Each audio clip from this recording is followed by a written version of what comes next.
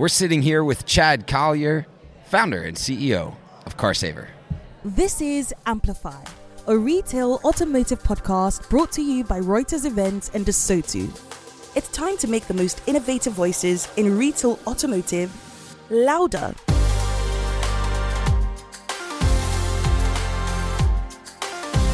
Chad, we had to come all the way to Vegas to meet each other, even though we live like 15 minutes away. Right down the Always street. happens. But here we are in Vegas.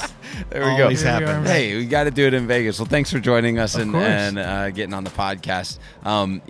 You sit in a very, very interesting position in the auto industry with CarSaver. You have been through multiple places, and the touch points that you have across industry partners and dealers and third-party marketplaces is quite wild. Describe where CarSaver fits in the automotive ecosystem right now. Man, that's a great question. We have had the opportunity to work with a lot of different partners in the industry, and really fortunate because the amount that we've learned in the last decade doing this has been phenomenal. But CarSaver, our role is we're a end-to-end enterprise e-commerce platform for the automotive industry across all tiers. So we enable a customer to buy, finance, insure, and protect cars.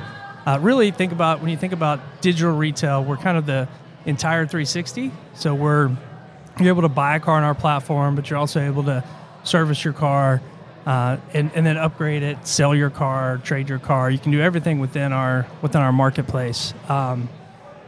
On one side of our platform, we license the platform to the industry. So brands like Nissan, we're Nissan's e-commerce platform in the U.S. We have lenders who use our platform to retain their existing auto loan customers and help them upgrade to another car. And then we have insurance partners who we power their total loss program. So if a customer, his car is totaled, they refer them to us, and we are able to send them back to find a car from a dealer within our network.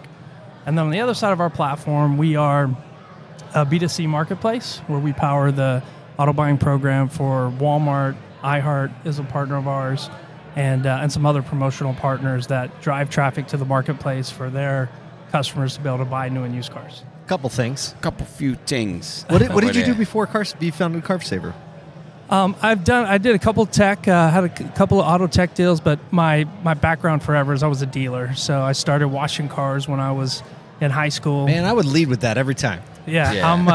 I'm a dealer. I spent 20 years I owned Ford and Lincoln Mercury dealerships across the Southeast. So, the parts of it that you miss?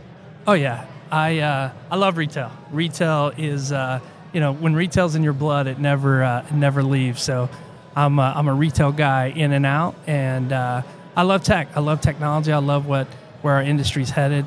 Conferences like this to see the motivation that the industry have and the shifts that are going on. I think it's great. So we're just happy to be a part of it. Awesome. Speaking of motivation, everyone seems really motivated right now.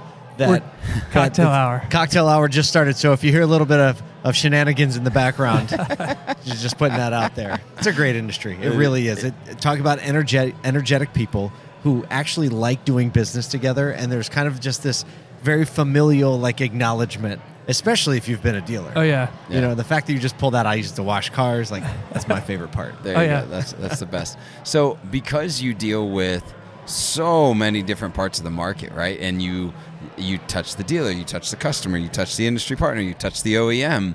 Where are the gaps that you guys are seeing and finding in right now the customer experience? What are the gaps that we still have yet to fill as an industry?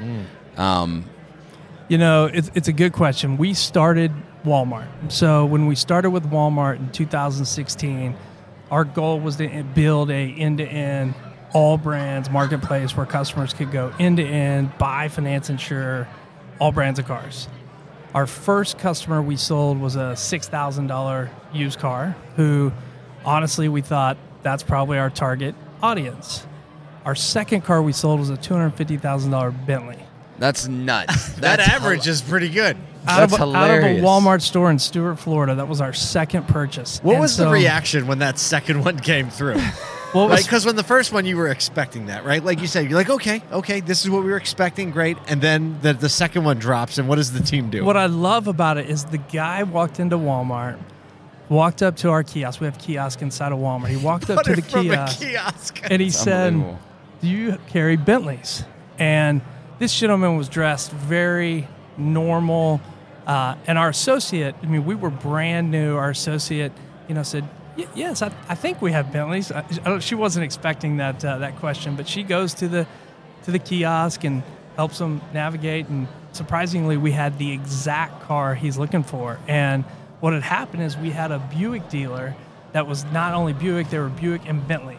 And so in their inventory feed, they sent us their Bentleys with their Buicks. Just sticking with the bees. So, Wow. Right. so we sold the Bentley, but you would have never expected the customer to look like what he looked like as a Yeah, Bentley buyer. of course. And so, the old, you never prejudge a customer. Well, and Walmart never, says there's like really two demographics that shop there, right? One is because they're looking for the value, like pricing, like they need it to buy the stuff that they need. They need to go to Walmart because of the pricing to get everything they need. And the other side are the people that just want to get the best price on everything, regardless of their income level, regardless.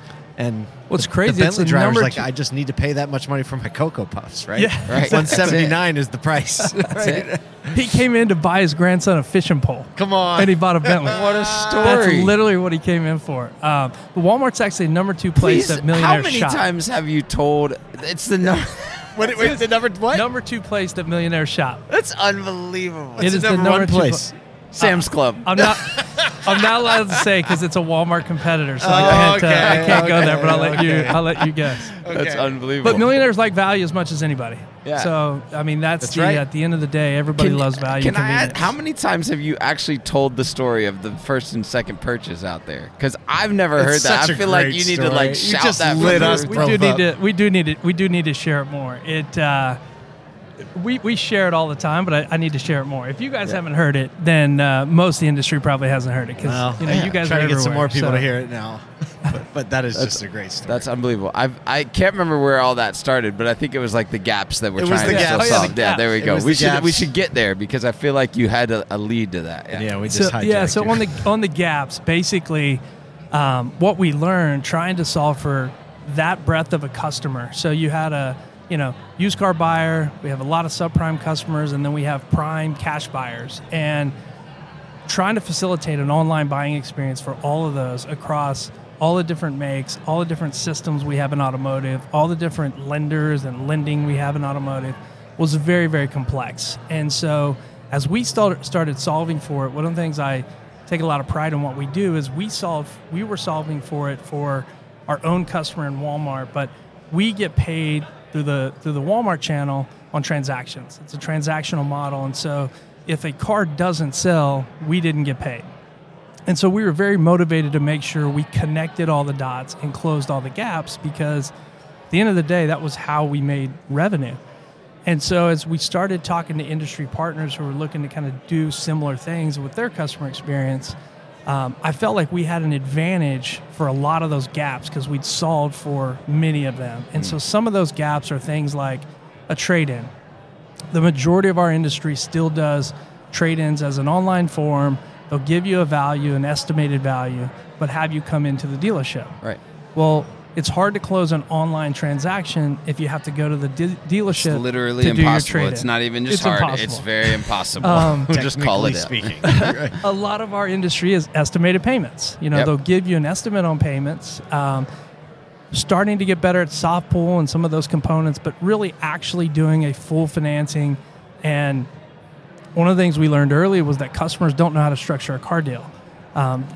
Dealers No are way. really Surprise. obviously the sales desk is really, really good at that. Customers are not.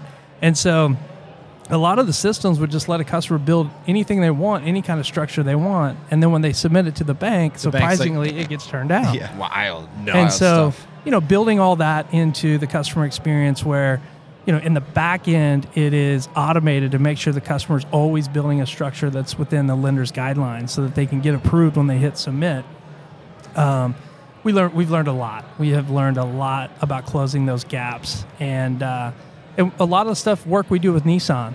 Nissan's goal this year is to do 15% of all their new Nissans sold through Nissan Buy at Home with online transactions. So really seeing traction, seeing it really start to gain as we have closed those gaps.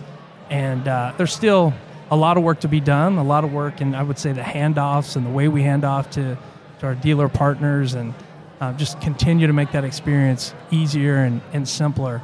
Probably the last thing I'd say is I think we're at a point now where customers have more data, more transparency than a lot of times our salespeople do.